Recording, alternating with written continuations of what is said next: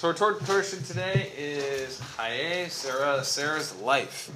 We're gonna. Say, Fred, you missed a great message. Well, he can listen to it on the website. Oh, there you go. Yeah.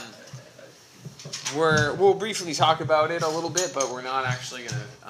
That's not where we're gonna speak from today. We're gonna actually be reading in Chronicles. A great passage.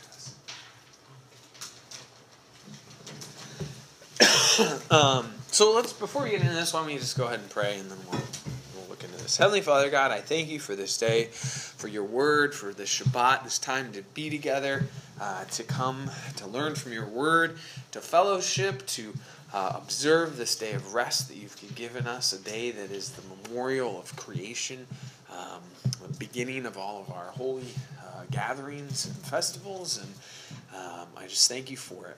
And may you just draw us ever closer to you and your word as we walk in this life. In Yeshua's name I pray. Amen. All right, so go ahead and we'll go to Genesis 23. We're going to briefly look at this.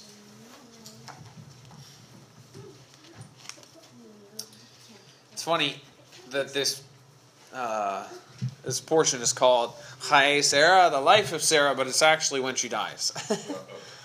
And so, basically, right after Abraham and Isaac get back, not right after, but after Abraham and Isaac get back from the mountain where God spares Isaac's life and provides the ram in the thicket, and he slays that instead of Isaac, you have this portion where Sarah dies. Sarah is 127 years old. She's pretty old, yeah. And so she dies.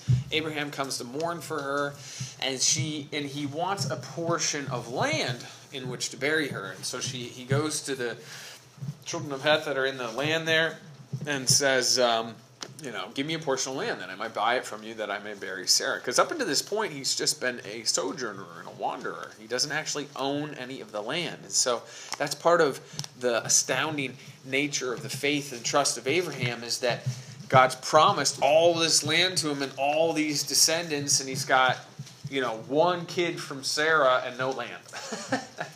But so, he sees basically none of the promises come to fruition, but he does see the might and power of God, and he looks forward to the day of all these coming to pass. And so he buys land for 400 shekels of silver, where there's a cave, and there he buries Sarah, and eventually Isaac's also buried there, and I think Jacob might be buried there too. I can't remember. And so he buys that land, and so he becomes a landowner, a deed to the land. And then he sends off his servant Eliezer to go to the land of his forefathers to get a wife for Isaac, because he doesn't want him marrying any of the children of the land. And so he says, go back to my family and my kindred, and he brings back Rebekah. And so Rebekah comes back on the camels, and Isaac gets up out of the field in the evening when they ride into town, and she covers herself with a veil, and he sees her, and they get married, and live happily ever after. Not exactly. Cool. And so... Just like real life. But I think this is a good lesson. There's a good lesson in there for marriage and for relationships, that she goes sight unseen to marry this guy, knowing that it was from God, basically. And then it says that at the very end that he married her. Let me just see where it is. 67 of chapter 24. Isaac brought her into his mother Sarah's tent and took Rebekah. She became his wife, and he loved her. And Isaac was comforted after his mother's death. And the order there, and if you read any traditional Jewish sources, they make a big deal out of that they get married and then he loves her. The idea being that the relationship is not, and the marriage is not built on emotions. It's built on commitment and covenant. And because emotions ebb and flow, they don't always stay all warm and fuzzy. But the commitment is what the important part is. And so then we have Abraham takes another wife, Keturah, and he has more kids. Interesting, out of that comes the people of Midian, the Midianites. And but Abraham gives everything he has to Isaac, and gives gifts to all the other kids, but sends them away. And Abraham dies in chapter 25. Isaac and Ishmael bury him in that same cave, and Isaac goes off and dwells, and then we get the generations of Ishmael, and he has 12 sons. So it's interesting that the personification of the adversary of Israel mirrors Israel. Ishmael has 12 sons, and there's 12. So that's what the adversary always does. He imitates everything that God does, because if you can imitate it and make it seem somewhat like it, people are more willing to follow that and go with it. And we see that all over the place all the time. And so that's why we need discernment and wisdom and knowledge that comes from God to be able to know that which is from Him. Because His Word is spirit and truth, we have to know it to be able to discern and have that spirit of discernment. Okay, but what we're actually going to talk about today, what I want to talk about is in 2 Chronicles. And we're going to look primarily at chapter 15, but we're going to talk a little bit 12 and 14 and 16. So if you want to go there. Now, I was reading through this just in my regular reading. And we're going to, it's about the life of King Asa, or Asa, however you want to say his name. And he is the great-grandson of Solomon. And it's astounding to me just to see the rate of entropy, the rate of corruption that happens in this family line from David. It's like David, although he wasn't perfect, he had a good, right heart. And so he does what he's supposed to do. And then you get to Solomon, and it all just falls apart. Solomon was a great king and a wise man, but because of his sins, because of what he did wrong, the kingdom is separated into two. Once Rehoboam, his son, takes over, and so you have Jeroboam that takes over Israel, and the kingdom is separated. The kingdom is divided and split because of the faulty leadership of the king, and so there's huge ramifications. As the way the leader goes, so does the whole country and nation. And so what we see at this great-grandson's period is this, is what we're going to see is that Israel, it says in chapter 15, was without, I'll just read it. Israel,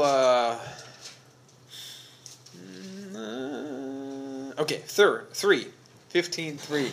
Now for a long season Israel had been without the true God, and without a teaching priest, and without law. So here you are, Asa, the great-grandson of Solomon, and for a long time Israel's been without the true God, without a teaching priest, and without the law. And what we're going to read in here is that because of that, God's sending all these enemies against them to vex them and to cause them problems, because they're not obeying, they're not following Him. They don't have God in their midst, in their presence. They don't have a priest that's teaching them, and then they don't have, because of that, they don't have laws, they don't have structure, they don't have instruction in their life to be able to do what is right. So everything's a mess. So you have Asa come on the scene, and there was something different about him. And I want to contrast him, before we kind of get into this, with Rehoboam, which was Solomon's son. So if you go back to chapter 12 and verse 14, 2 Chronicles 12:14, it says, "He did evil because he prepared not his heart to seek Yehovah." So Rehoboam was evil because he prepared not his heart to seek Yehovah. Because that's where everything begins. It begins inside the core and of the fabric of who you are as a person in your heart.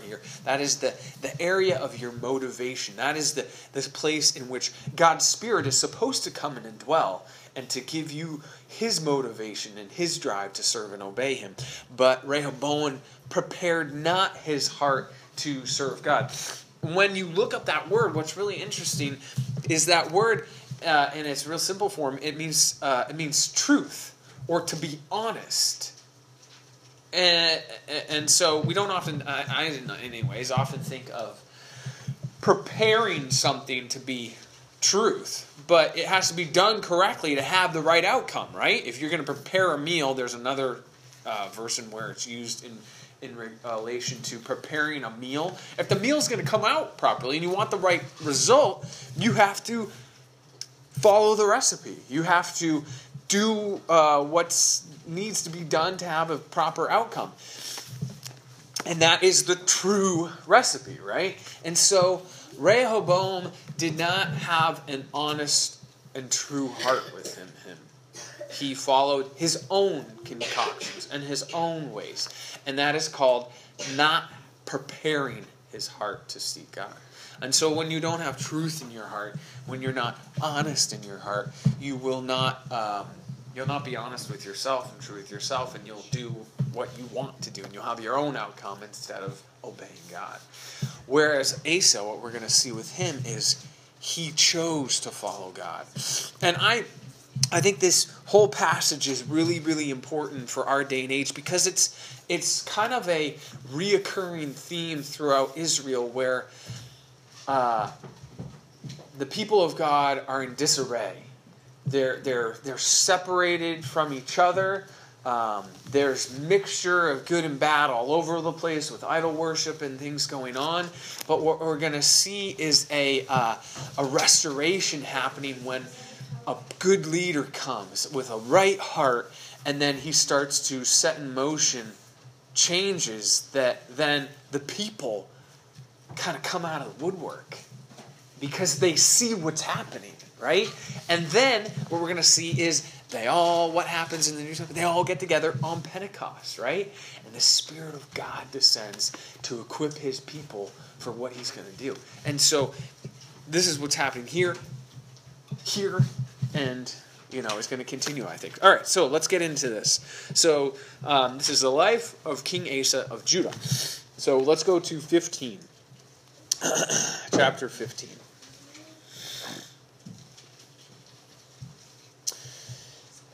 And the Spirit came upon Azariah, the son of Obed. He went out to meet Asa and said unto him, Hear ye me, Asa, and all Judah and Benjamin. Jehovah is with you, while ye be with him. If you seek him, he will be found of you. But if you forsake him, he will forsake you. Now, for a long season Israel had been without the true God, and without a teaching priest, and without law. But when they in their trouble did turn unto Jehovah God of Israel, and sought him, he was found of them. In those times there was no peace to him that went out, or to him that came in, but great vexations were upon all the inhabitants of the countries. Nation was destroyed of nation, and city of city, for God did vex them with all adversity. Be strong, therefore, and let not your hands be weak, for your work shall be rewarded.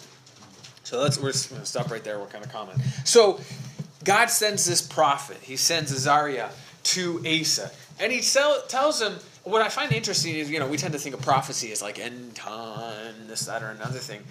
Most of the time, what the prophets are telling the people is, obey God and return to Him. Do what's right,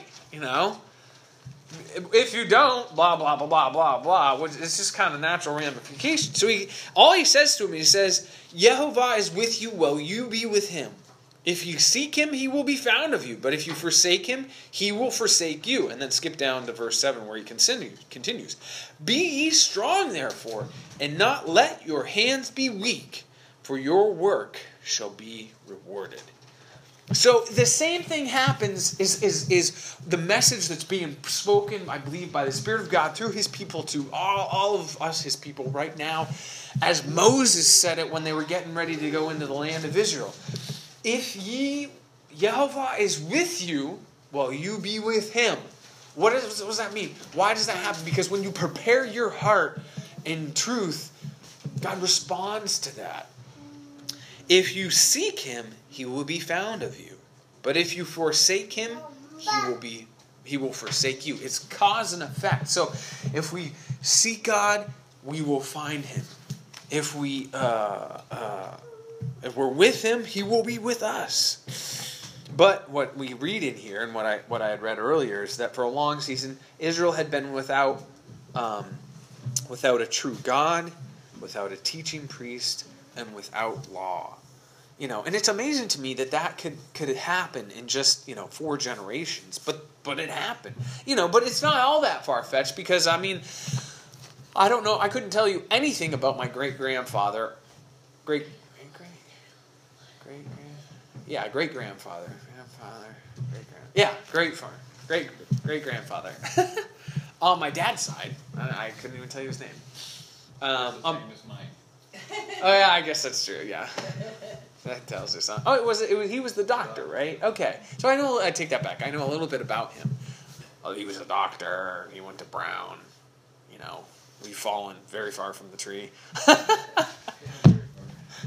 Maybe we take more after him on the other side. So Leroy, on my mom's side, he was a farmer.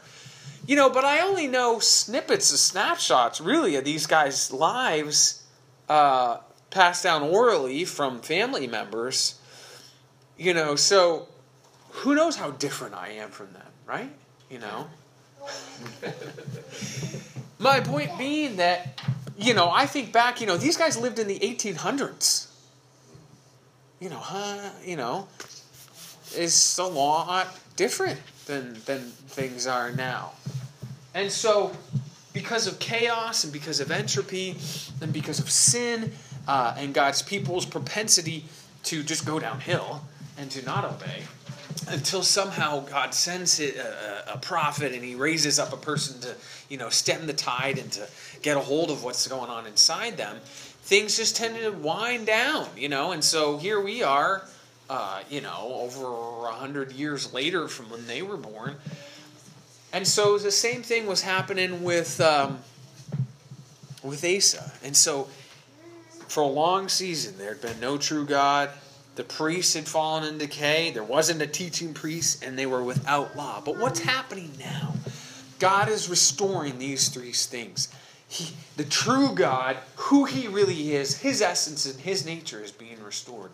We have a lot of bad, but some good teachers that are being risen back up, teaching priests. They're not the priesthood, but we're priests of God. And so the main job of the priest was to speak forth God's word, to show people how to live and to how to walk. And so from that, then you have the law, the Torah, structure, order is being reestablished within the people. So let's keep on going. So he tells him, if you'll be with God, he'll be with you. He'll be with you. If you seek him, he'll be found by you. So be strong, therefore, and let not your hands be weak, for your work shall be rewarded. That's the same message for us. We need to be strong. 8. When Asa heard these words and the prophecy of Oded the prophet, he took courage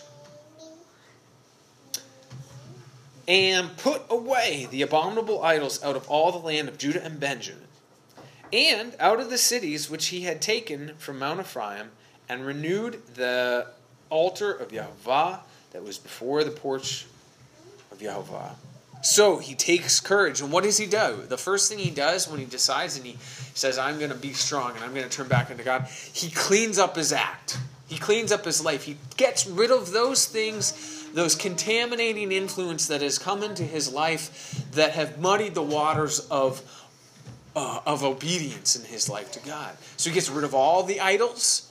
He gets rid of all that garbage and gets it out of the land and out of any city that he has. And then what does he do? He renews the altar, that place in which they would bring their sacrifices. So he gets rid of the impurities in his life, and then he rebuilds and he cleanses that which was involved with the worship and obedience of God. Same thing goes on in our life. We got to get rid of the idols, those things that keep us from obeying God, and then we have to reconstruct and renew,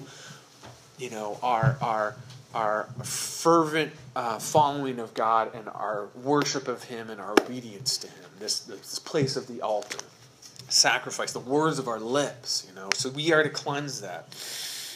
So then what happens? What's really cool, and this is what's happening now. He gathered all Judah and Benjamin and the strangers with them out of Ephraim and Manasseh and out of Simeon. For they fell to him out of Israel in abundance when they saw that Yehovah, his God, was with him.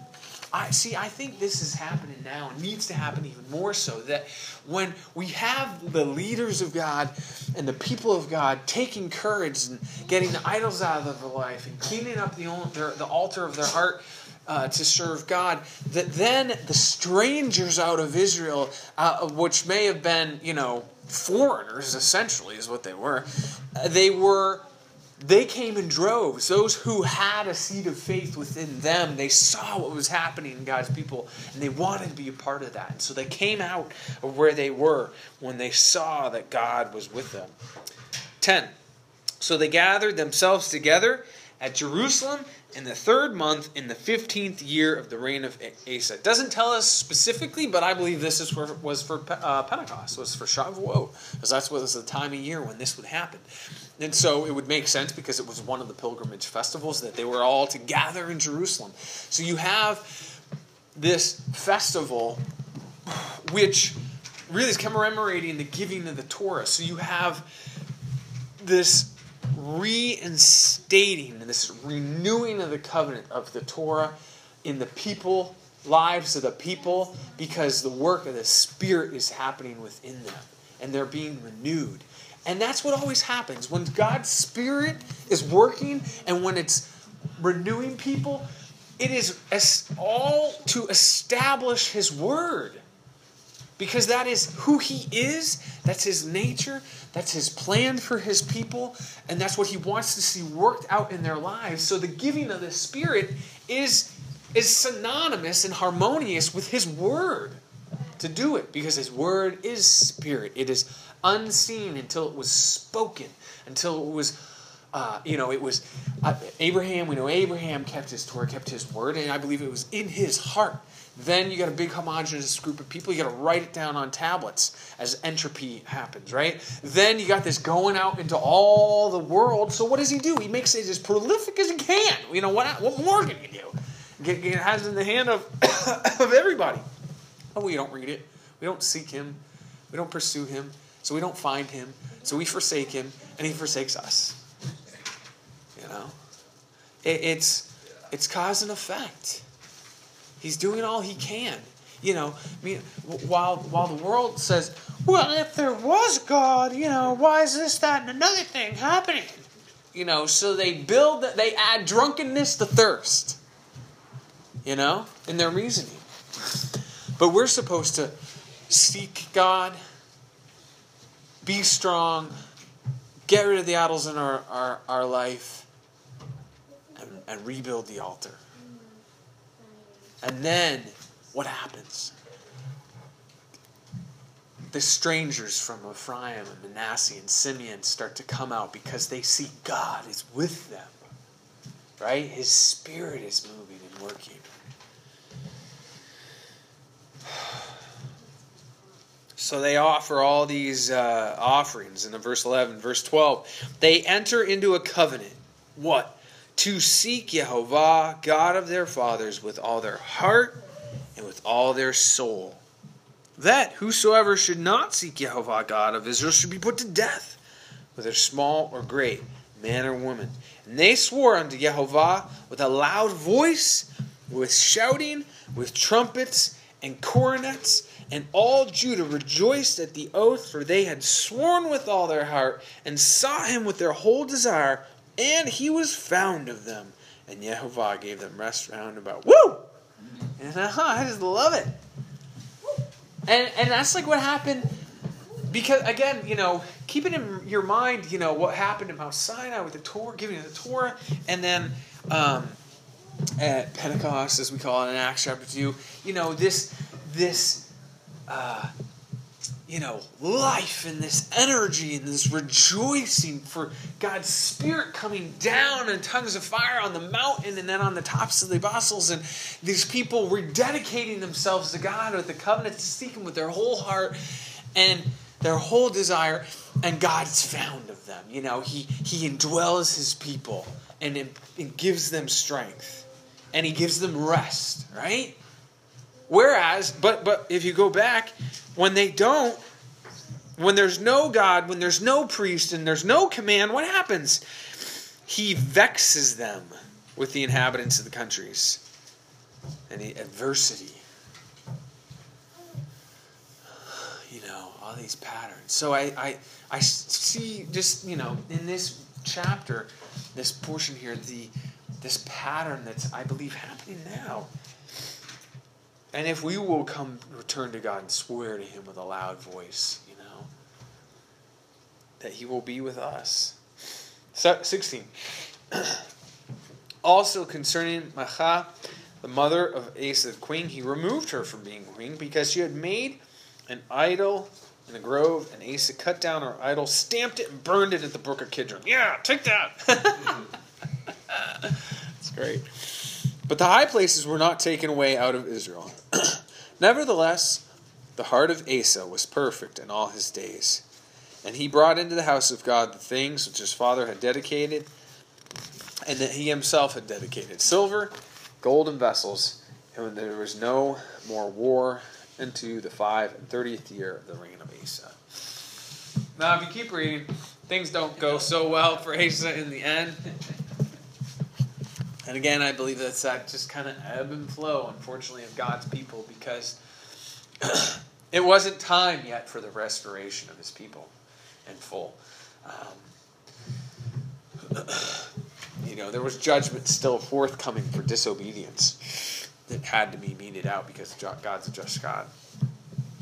And but there's this pattern that happens that even though, because God knew Asa's heart, God knew who he was, God knew that he was going to fall again, that he was going to do wrong, but he didn't. And praise God, he doesn't. He didn't forsake him utterly and just say, well, you're just going to be a wash-up anyway. And not enter into his life when he did follow him and he did seek him and choose him. And same for us. And same for David. Even though we have our ups and our downs, we are... God doesn't leave us without hope. He doesn't leave us abandoned. If we seek him, he will be found with him. Found by him. He'll find us, And that's really reassuring. And so the same prophecy goes to us. And we should be strong and pursue God. Let not your hands be weak, for your work shall be rewarded.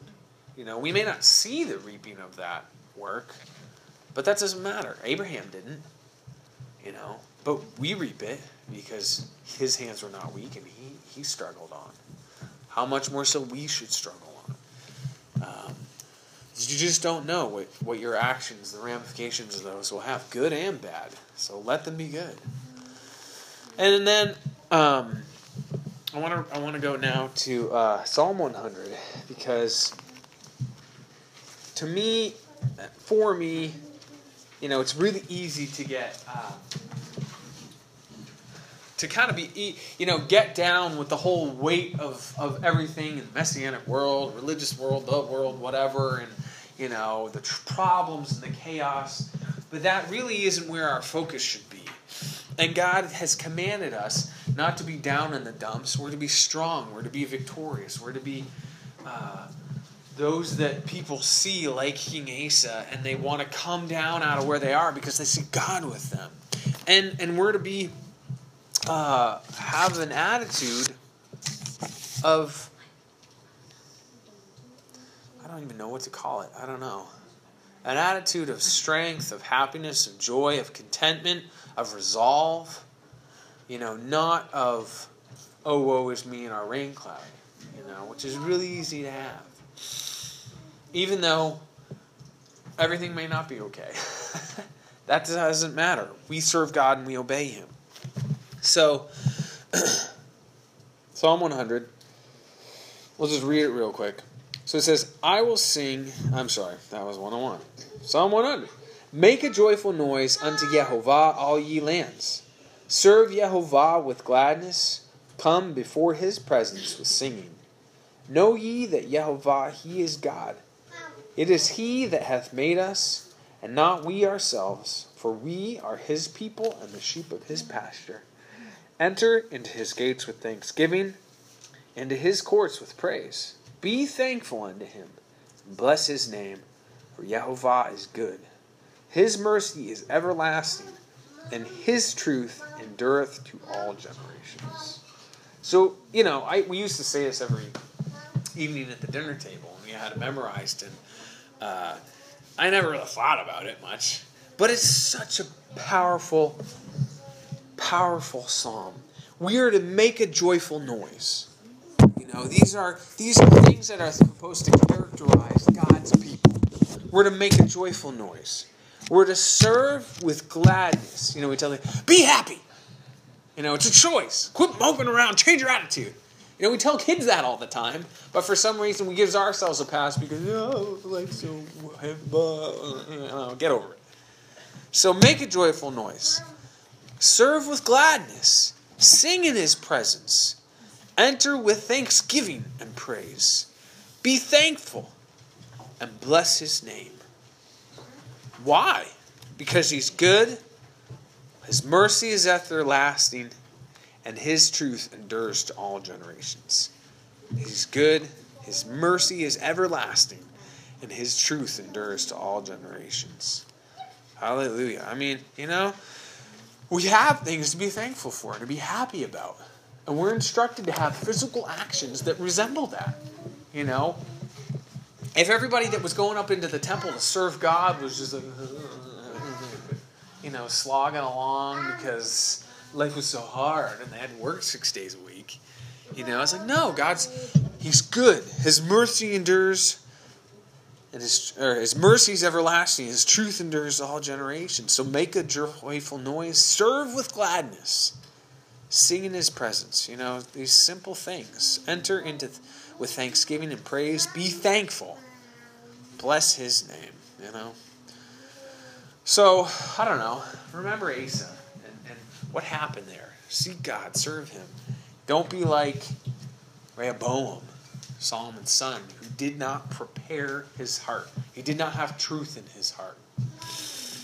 He was not an honest man.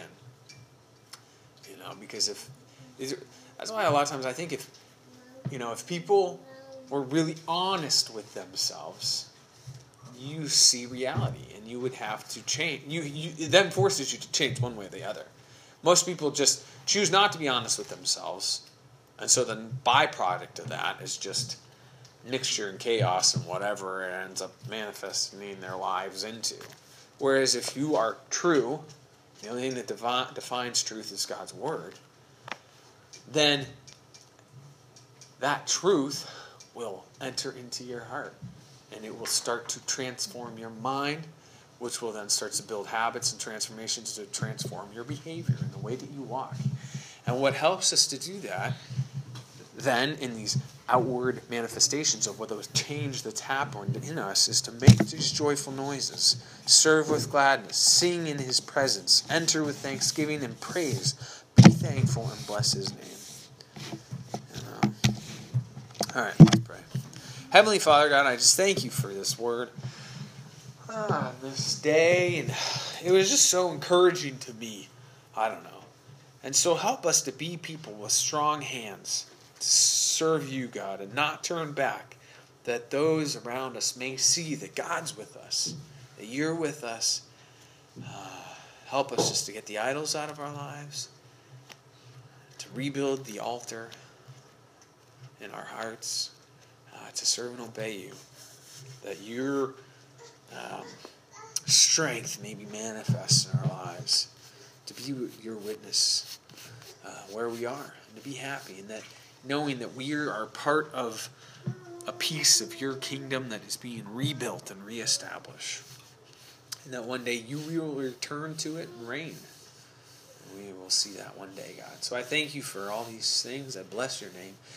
In Yeshua's name I pray. Amen.